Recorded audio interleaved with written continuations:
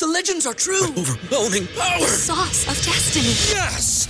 The most legendary sauce has arrived as McDonald's transforms into the anime world of WickDonald's. The greatest flavors unite in all new savory chili McDonald's sauce to make your 10-piece Wick Nuggets, fries, and Sprite ultra-powerful. Unlock manga comics with every meal and sit down for a new anime short every week only at WickDonald's. Ba-da-ba-ba-ba, go! At participating McDonald's for a limited time while supplies last. Say goodbye to your credit card rewards. Greedy corporate mega stores, led by Walmart and Target, are pushing for a law in Congress to take away your hard-earned cash back and travel points to line their pockets. The Durbin-Marshall credit card bill would enact harmful credit card routing mandates that would end credit card rewards as we know it. If you love your credit card rewards, tell your lawmakers, hands off my rewards. Tell them to oppose the Durbin-Marshall credit card bill. Hello and welcome to Imp's WWE Adventures podcast here on the Social Suplex Podcast Network. You look back at the WWE week that was. This week we had Crown Jewel in Saudi Arabia, then immediately setting up through the week to Survivor Series, War Games throughout the course of the week. And we'll just get it out there quickly that I am not going to talk about SmackDown because let's talk about Crown Jewel instead. Because SmackDown was setting up Crown Jewel, it kind of makes sense to dedicate time to that. Without further ado, I'm going to immediately jump in. I've not got any announcements, not got anything to bash through. Just immediately just talk about Crown Jewel live from Riyadh, Saudi Arabia this past Saturday. Had the entire wind knocked out of him, being driven through the barricade. Roman Reigns wants to beat Knight, center of the ring, spear. Roman Reigns retains. Roman Reigns, reigning tall, because of course he was. LA Knight, his time's up, his time, he had his lovely time in the sun. He's done now, that's it, that's his one shot, and he did miss his chance. That's it, he's done. Back down the card you go. Tag match for WrestleMania? I will say, a lot of the jokes that I kind of do for the way that WWE would book someone off of something like this, it's all based off the Vince era. Like, Triple H hasn't had an era to do this sort of thing, but in the past, when somebody would get over in this way, more closer to the Zack Ryder way rather than the this is the story we're telling way, they'd be punished for it. You'd maybe get your little moments the crowd can cheer, and then you get Zack Ryder wheelchair off the stage, gets made to look like a moron. John Cena steals your girl, all that stuff. But this feels like a different era. I feel like this was, I was saying it this time last week, that this was all about elevating LA Knight. He was never going to win. It was seeing whether he as a character could dance in the main event, whether the fans would still get behind him. Saudi Arabia, obviously an interesting test because they'll cheer for everything. But they weren't just cheering, they were chanting, yeah, for everything, absolutely everything. Yeah chants throughout the entire main event. LA Knight felt like an absolutely huge deal coming out of it. And I feel like with this era, that's like a huge jump for LA Knight to then go through something at the WrestleMania season. It's an interesting one just because in the past, a character like LA Knight, when he would have gotten the momentum, like when I say the past decade of WWE before this, it was kind of like one of the phrases used was WWE against the fans. And I don't mean obviously they were putting on a product to piss them off, but it's a really weird vibe where they had one creative direction, the fans would get behind a character, and then Vince would be like, no, we're going for this guy. We're pushing this character. You will like him. I will. It felt like it was more. I will tell you what you like. And the fans were saying we don't want that. It's really weird. Like they would always have the guys potentially there, but it kind of felt like there was an era of guys who were on the cusp of maybe going somewhere, and then they'd just get their legs cut out from under them, and they just wouldn't be able to go anywhere. They wouldn't really get that big match. And yes, Dolph Ziggler got championship matches, but he never got like featured as a top guy. That was a problem in a way for CM Punk. He had such a long reign, but he only really got featured as this is a genuine like main event guy. When I say genuine main event guy, what I mean is John Cena main evented most of the pay-per-views where CM Punk was champion. So he wasn't the main event guy on pay-per-view. Yeah, he's main eventing Raw every now and then, but he wasn't main eventing the pay-per-views. That was John Cena. CM Punk was second to last most pay-per-views, and right up until suddenly they needed to build him up for The Rock. But it kind of fit into that mold of, but you're not the guy that we're pushing. But anyway, my whole point being, I'm probably going to cut out a lot of that. The main point being that it's interesting to be now be in an era where Guy gets that support from the fans, where the story wasn't there telling them to get behind him, and they give him a moment like this. with a little bit of build to go into it, and it feels like it's a true elevation. I mean, obviously we're not seeing the SmackDown after Crown Jewel, but my assumption is with the way that it felt, the way they were building LA Knight before SummerSlam, where they were starting to give him, like they designed a battle royal purely so he could win it at SummerSlam. But for me, that just shows that they generally felt like they had something and they were testing the waters, and they were pushing the LA Knight boat out just a little bit further just to see, can this really swim? Can this really float? And this was the ultimate test, and the answer was yes. And when I say the ultimate test, obviously I'm not looking for a 5-star match. I'm looking for how does the character feel on the show and how does the crowd respond to it. Obviously, we've seen the American crowds and the Saudi crowd responded incredibly positively. But as the match itself, you've run of the real Roman Reigns match. Being on Twitter afterwards was just a slew of, I'm kind of done with this now. And it's really weird because obviously there is a fan base that absolutely loves this, and I can judge it in kind of that way as well. It's obviously they're still buying into it. Like, they have got a star in Roman Reigns, and there's a section that will cheer for him, the champion, who's doing amazingly. With it, as in terms of his character, he's doing this amazing thing. And the fans are cheering for it continuing. And LA Knight got a lot of fan support. But the match itself was the run-of-the-mill. Roman Reigns, he dominates early on. Then the other guy fights in, starts to believe in himself that they can really take him down, starts to get the upper hand, interference. Roman Reigns swings in, good guy fights back, interference. And that's it for LA Knight. Jey Uso coming out to tackle Jimmy to bring that to a bit more of a directional point. I don't know if something's going to happen with Survivor Series with the Bloodline. My assumption was we're doing a Judgment Day thing. I was going to say assumption. I've obviously seen Raw.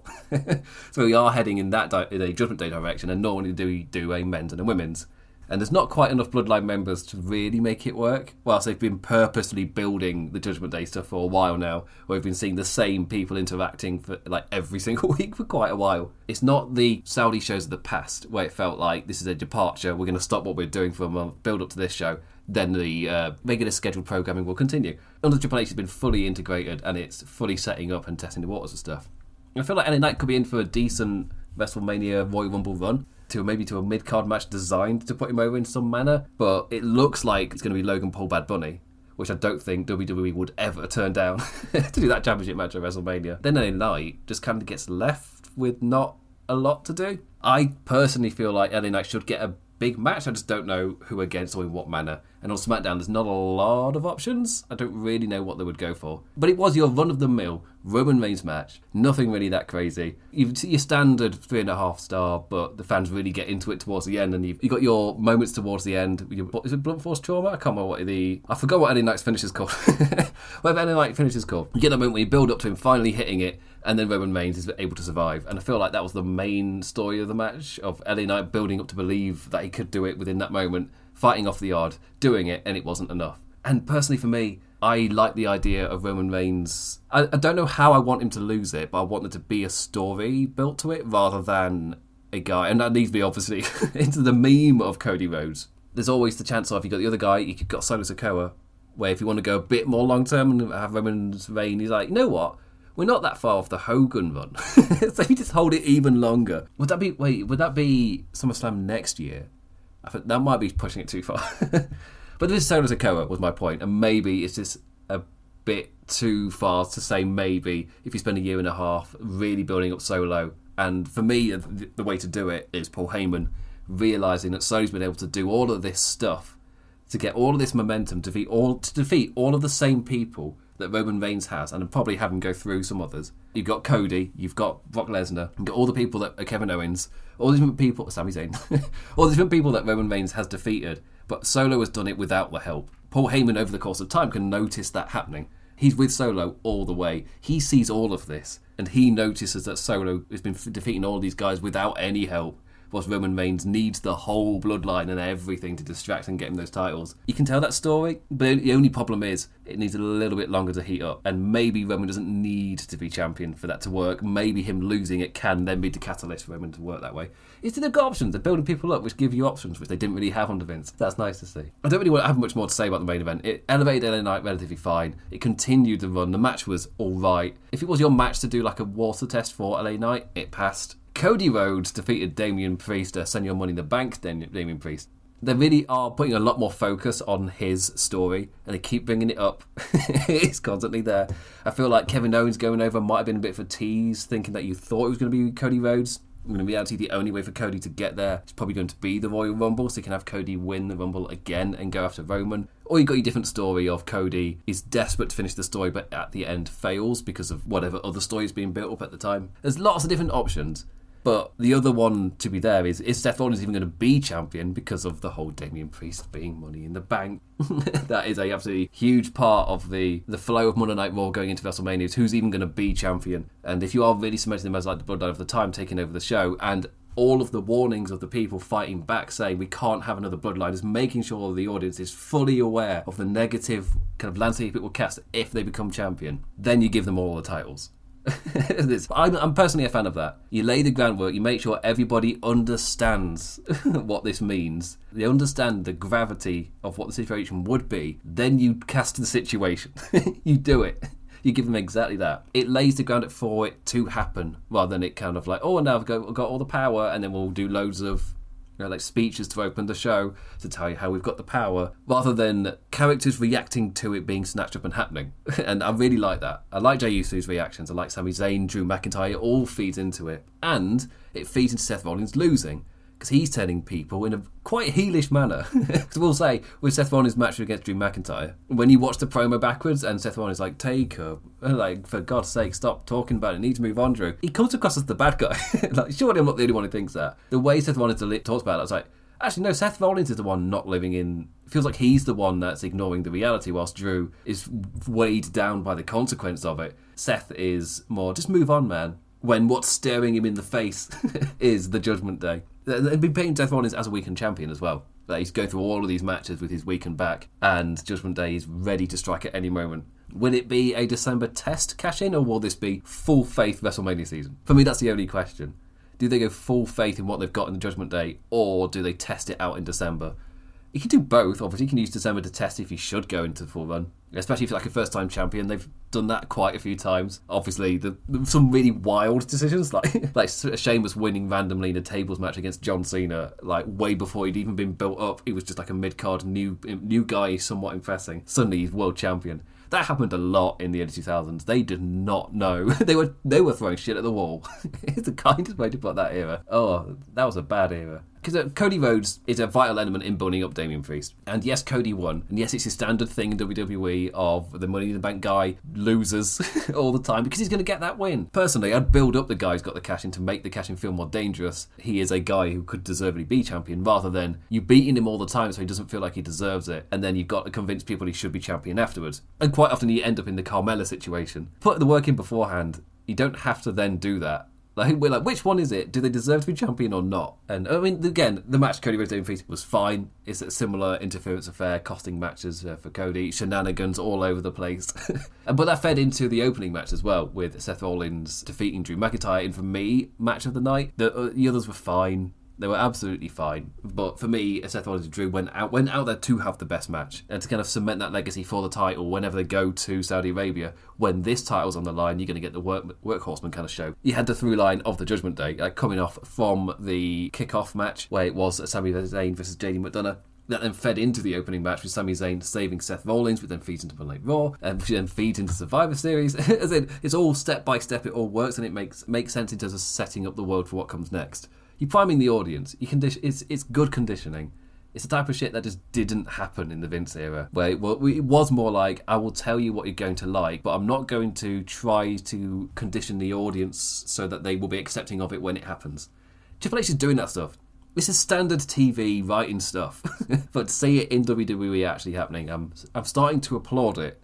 The point being that they've had the slightly separate worlds a little bit with Seth dealing with Drew, but Drew's whole thing, because he was joined to the Judgment Day, meant that when Seth Rollins defeated him, he started defeating the Judgment Day a lot more. Rhea Ripley trying to recruit Drew then paints that into Seth's head, kind of turns his focus to the Judgment Day a lot more rather than ignoring it whilst feuding with Shinsuke, and then with Drew saying like it's not that big a deal, but there they are just in the background of Seth's story now. They're starting to seep in. The Judgment Day have started to ooze their way into Seth's storylines. And again, it makes it just feel that much more natural. You condition the audience to start pairing Judgment Day with Championship stuff. But this show, Crown Jewel, did a lot to set up Survivor Series. That's basically my takeaway point. Overall, it's an absolutely fine show, but also did a decent job building up Survivor Series, and the test of LA Knight worked. It passed. I think we'll see that on SmackDown. Who should get a really good reaction. This was fine, but I still feel like the overall sentiment was a positive one. My kind of stance is, but as long as you still know what it is, you can enjoy the shows now. They're not awful. They're absolutely fine. WWE fans especially, they're kind of getting what they want. But also don't forget that the Saudi shows are propaganda shows, and what WWE are being paid to promote the propaganda. They're not being paid to put on a show. They're being paid to promote the propaganda. And that's the difference. In the UK, WWE paid to book the stadium and tour. In the Saudi Arabia, the government paid WWE to promote the propaganda to the West. That's it. Not more complicated than that. Like, yeah, it's better propaganda, but it's still propaganda. That's the takeaway for it. Anyway, that's the end of the Crown Jewel segment. I know that I talked a little bit long for the propaganda side of it, but I feel like that's just because I just needed to get my thoughts out there, so sorry, future editing, Matthew. Anyway, so that's the end of the Crown Jewel review, an absolutely perfectly fine show that did its job in setting up what's to come next and testing the waters with LA Knight successfully. Then came the aftermath, then came Monday Night Raw. Say goodbye to your credit card rewards. Greedy corporate mega stores, led by Walmart and Target, are pushing for a law in Congress to take away your hard-earned cash back and travel points to line their pockets. The Durbin-Marshall credit card bill would enact harmful credit card routing mandates that would end credit card rewards as we know it. If you love your credit card rewards, tell your lawmakers, hands off my rewards. Tell them to oppose the Durbin-Marshall credit card bill. Enough! Enough! I'm tired of the games! Every night, every week! You four want to play games! You four want to play games! You want to play games? We're going to play games in Chicago at Survivor Series in War Games! Hell yeah! War Games! It's not quite the same. Adam Pearce doing it as William Regal, but it's good to see it arriving on the main roster. War Games was set for Survivor Series. It's the one lasting... When I say one lasting, obviously in the Vince era we got all the branded pay-per-views like Hell in a Cell coming on with Money in the Bank, which meant that every single year you had rivalries building to Hell in a Cell whether they wanted it or not. And in the Triple H era, getting rid of that is 100% the right call. I say Triple H era, I don't know if that's more of a Nick Khan decision, but I'm fully with it. I'm fully with the Nick Khan decision just to get rid of those like branded pay-per-views, gone, and more global pay-per-views just to really give WWE that world feel, which is part of their name, and to really give that kind of feeling to their branding. I think it's a massive addition as well. But War Games is like the last kind of that thing where every single year you'll get to a point where you're just like, right, okay, it's that time of year, so we're going to build up to War Games. And I feel like as fans who have been watching wrestling a bit more deeper, we've obviously been seeing this in NXT for a few years as well. In NXT with War Games, it always got to that certain time of the year, and you were just like, okay, it's that time of year, we're building to War Games, cool. This time for Monday Night Raw, they built to War Games for months ahead of time. So it's less of a, it's War Games season, let's gear towards that. It's like, no. Last year as well with the Bloodline stuff, and this year with Judgment Day, each time it has been built up for months, and by the time it's announced, you're like, oh, bloody finally. Of course, last year had the addition of it being the first time on the main roster. This time, it's a full year of Triple H building, and now we get that groundwork going into it with Judgment Day. And honestly, the fact that they've put in the work beforehand makes me absolutely fine with it. I'm not someone who's going to critique it or anything. It's like, no, they've been building to this for months. It's not like it's, again, the main problem in the Vince era is feuds weren't built up enough for Hell in a Cell. The wrestlers and the roster were still great enough to put on, most of the time, a decent show, aside from when the creative would cripple them and you end up in a situation where you really shouldn't be doing what you ended up doing. If you build up to it months in advance, then it's not really a problem anyway. That's the main problem with WWE, not under Vince. Not only were these branded pay-per-views meant that every single time you got to at this point in every calendar year, it was like, oh, okay, suddenly we're building to it, meaning that your big grandiose matches like this didn't have the same gravitas to them because it was not... These big feud enders are now just happening because it was October. Which is like, whatever. It took away so much of, again, the gravitas of the match. you can at least build to them. Like, the schedule that you book doesn't come out of nowhere. You can build to all this stuff. And that's something that Triple H has just gotten on top of. Like, again, it's not a crazy thing. It's not a really crazy idea to be able to book to the shows that you're going to. It's like, you do know things aren't the way they are because that's how it needs to be. It's set in stone. There's nothing you can do. Like, no, it's a bed you've made for yourself. Like, you can do whatever you want here. You can change anything. And this isn't like a little thing for it. It's like, gone are the branded pay-per-views. It's no longer kind of a crux holding them back. Now there is only the one really in War Games, but with it being this one, they also built up to it for months. It didn't come out of nowhere. This was something where on the very first week after Crown Jewel, immediately, they're like, we've been building up to this for ages. We're not going to beat around the bush. Immediately, War Games is announced. And I think that's the thing I appreciate the most about it. They didn't hang about. It was immediately, this was announced. And I personally am here for it. I'm a really big fan of the way that they've handled it. I think the other thing as well is they've obviously set up loads of different storylines to possibly spin off of this match as well. That's the other massive benefit. You built up all of these characters that are going to be taking part in this match. You've got the Judgment Day and all their little quabbles with Finn Balor and Damian Priest having their little issues. You've got Rhea Ripley taking control.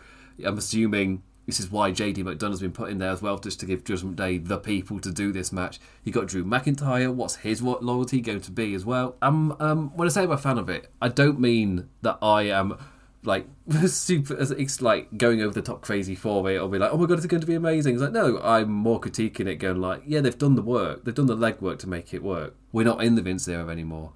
It's written competently, and this has been built competently before it got announced. So well done. I'm a positive boy. I'm a positive boy. Plus I get to do the War Games voice, which as an Englishman is my like one WWE time a year I've got a quote. Thank you, Regal. Anyway, also, we got Zoe Stark will be facing Rhea Ripley at Survivor Series for the WWE Women's World title after last eliminating Shayna Baszler in the Battle Royal. It's a Battle Royal that was a Battle Royal on television. They put a lot of stock into Ivy Nile. Aside from that, not a lot to really write home about. It was a perfectly fine TV Battle Royal. I mean, it was one of those where partway through I was like, I don't know who's going to win because no one's still really been built up enough on this show to feel like a true contender. And why not give it to Zoe Stark, somebody who seemingly will benefit from the opportunity as a character you're somewhat trying to establish and elevate?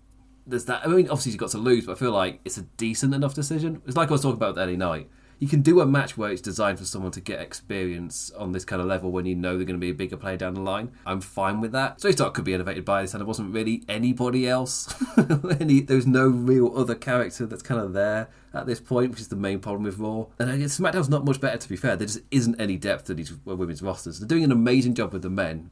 However, that is not the case for the women's division. There's Becky, there's Rhea Ripley, there's a massive gap, and then there's just a few names. Really, that's why Zoe Stark's absolutely fine. She's somebody who's on the up, so why not use this pay-per-view channel to cement that? Also, The Miz is number one contender for the Intercontinental Championship. Good for him. They seem to be going for some form of screwy finish, I assume, to do a Miz versus Bronson Reed match next week. However, immediately when you're watching it live, you know it's not quite gone correctly because you were just able to immediately see that Ricochet kicked out a clear 1 or 2 seconds before The Miz did. The referee doing a really slow count just to make sure that it's a really close count. But because the referee is looking as close as he can, that then means he does the count really slowly, and Ricochet's kind of timed kick out feels way too early just because the referee is doing such a slow count to try and time it. And because they were trying too hard to time it perfectly, which then meant that it was way more obvious that they got it incorrectly. If they just all three of them just done it as naturally as possible. Really, it's the one time I'm with the Vince way of doing something. Literally, just count it. If they don't kick out in time, that's their fault for a spot like this, because you are making it look too orchestrated. Something like this. Plus, it makes it look worse when you're trying to time it, and then one of them clearly kicks out, because you got the whole production set up. Everything afterwards is all set up to go into the details, to look at it, see how close the kick out was, to have Michael Cole's big reaction with Wade Barrett being like, oh my god, look, he did kick out, I thought that's what happened, when it's clear on first watch. So, yeah, that's one of those where the production wasn't quite up there with what they were trying to do. It wasn't quite timed correctly in the orchestration of it. But that was Raw, really. Raw's main point was setting up War Games. Seth versus Sammy bouncing off of Crown Jewel in the main event after... I don't even mention that Sammy helped Seth win. Zoe Stark winning the Battle Royal and Miz winning his Intercontinental Championship. Everything was about building to matches at Survivor Series. Immediately, Crown Jewel done. Third or fourth gear already driving to Survivor Series. No hanging about. No week of like a repercussions from the event or everyone reels and then changes gears to then set up for it. No, immediately matches. 2 title matches and War Games all set up on Monday Night Raw. Can't say the same for NXT. So let's get into NXT. Now time for NXT. Back inside. And set up perfectly for a it's got to be Jovic. Spear by Braun Breaker. Not a lot to say. A show that very much was. Like Braun Breaker hit a spear and then got slammed through a table by the presentation still not quite working Von Wagner, and then the Trick and Carmelo closer could have been an email. Like I really wasn't that excited about this episode of NXT. When I say excited, what I mean is when I was watching it, I wasn't really pulled in by anything that was happening. I appreciated Von Breaker's spear at ringside. That had some oomph to it. I appreciated the slam Von Wagner did to him through the table. Like, Von Wagner's character may not be working, but at least he knows how to slam a big boy through a table and get a reaction out of me. So I was like, Booker's noises. He had a couple on this show. I don't know if I'll use one of those for the clip. I mean, you'll know by now if I've used it for the clip, but that was enjoyable. But there was a lot of like little segments giving just people time to get over their characters, but there wasn't a lot going on really for me. There's things that have been built up to, like the Akira Tozawa stuff. But it's not stuff like I was particularly invested in. It's like, to be fair, NXT happened, but after the show, like the days afterwards, nobody was talking about it. And I feel like that's the biggest talking about with NXT sometimes is even the very next day, it's already been forgotten that it happened. But to be fair, this time, NXT was in the news cycle. It's just the show itself wasn't. The biggest news for NXT, not coming from on the show, but hot off the press release, they are officially headed to the CW network in October next year. The CW is the home for badly written young adult drama, so arguably it's the perfect place for NXT. That's my hot take. And I felt that's all I've really got to say for that. Like, I heard the news, I was like, oh, that's an interesting thing. It's a completely new network that I don't think I've seen WWE on before. At least, well, NXT definitely. In my head was SmackDown on it years ago. I don't know if I've made that up. They're on something. I don't remember. But the CW's got a reputation, and NXT arguably already fits it. As soon as I heard the news, that was my immediate gag. It's like, oh, yeah, that's that place with those badly written, like, young adult drama shows that teens watch. That's the perfect place for NXT. The NXT is the CW of wrestling. But that was the biggest news of the week. Yeah, personally, I think it's a fitting home. I'm interested to see how it does. But as far as I know, like, CW's not getting massive ratings and stuff at the moment. So why not take this gamble? I feel like it probably will pay off for what they're getting for a lot of their stuff. I think that's the other thing as well is you see numbers going down and getting compared to stuff, but numbers are going down all over the place, and actually wrestling's numbers are relatively fine. And to be fair, that's like one of the main points that Meltzer keeps trying to bring up is in terms of like the different demographics and viewer numbers and things. Like last week, SmackDown was for overall viewers. SmackDown was really far down. It did not get a good overall viewers numbers. But when it came to demographic, they're like second best out of like it's. I don't even understand how America works to even get those statistics. I do know that the actual model that's used to get those numbers is incredibly outdated, but it still kind of shows that how wild a difference. Like WWE has got a lot more of a grasp on that younger audience that TV is just losing and bleeding constantly. And then over on the other TV shows and stuff, it's just I'm assuming the younger audience has gone to streaming and stuff. Like I hardly watch any television from my country. I've got BBC iPlayer, but I'll watch most of the stuff I watch is on streaming, be it YouTube, be it me watching videos on YouTube, be it Disney, be it Amazon, be it Netflix, whatever. Like I'm not watching a lot of TV, and I'm not the generation they're worried about. Really, it's the generation after me is properly not on TV. I'm a bit on television. Every now and then I will check out something. Like Doctor Who comes back at the end of this month. I'm going to be watching that on BBC. Like, I will watch that. I watch sports and stuff. I mean, sports has been seen as that last kind of vestige of television, which is like the one guaranteed thing still bring people in. That and a massive world or national event. But WWE kind of fits into that bracket of it's in between television and sports. It's sports entertainment, damn it. so WWE as a brand as well has just been able to get these insane deals. Fox's one was built off of just something that was never going to happen. And it seems like the TKO group as well was also sold to them over falsehoods of what they could get from it. And they're now trying to figure out how they can recoup their costs properly as an investment group rather than like a TV network that WWE have been doing deals with in the past. It's an interesting time just because there's all that stuff to shake about. I've not seen anything announced on like Raw either, but maybe we get them both on USA for now. There's not really that much of a difference. Like at first when WWE went to SmackDown, I thought, there's going to be these huge production kind of differences, and they got those Fox cameras for a bit for the 4K stuff during the pandemic. But then they both kind of homogenise and they're relatively the same. Just one's got red lighting, one's got blue lighting. At least finally now they've at least given the two different shows two different bosses, I guess, to try at least create some kind of difference in the vibe between them. And if they've made the call to not do a Raw vs SmackDown match at Survivor Series, that'll be 100% the correct call. Well, I don't know. To be fair, if it's like if they made it the main focus of the pay-per-view, that would be an issue. What I've not asked myself is, what if it's a mid-card match? Like, what if you've got a full card, you've got a War Games main event, you've got your different title matches, you've got Seth possibly defending, unless he's in War Games. You got Walters defending, you got Rhea Ripley defending, you got whatever SmackDown's going to do on their side as well. You've got all that stuff going on. What then happens if you have a traditional Survivor Series match just in the middle of the card, and that can be your Raw vs SmackDown, where there's not a lot of animosity, but there's something there. You can even use it potentially as a kicking off point to try and build something, rather than a kind of trying to build up the animosity to this being the point.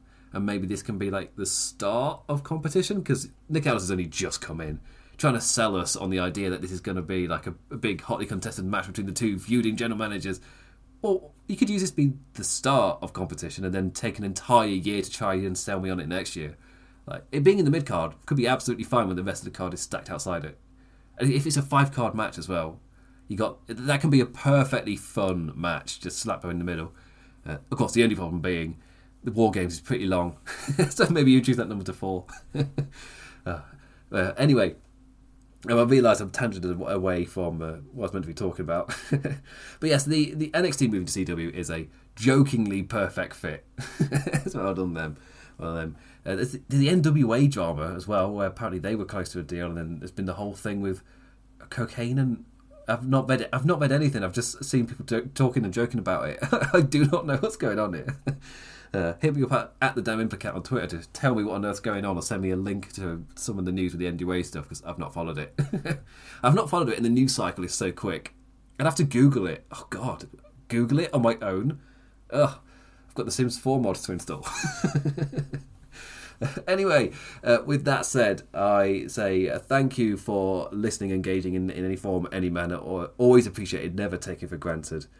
And yeah, do support all the other shows here on the Social Suplex Podcast Network. We've got Rich and James from One Nation Radio. We've got Floyd from All Elite Wrestling. Yeah, let's just say that.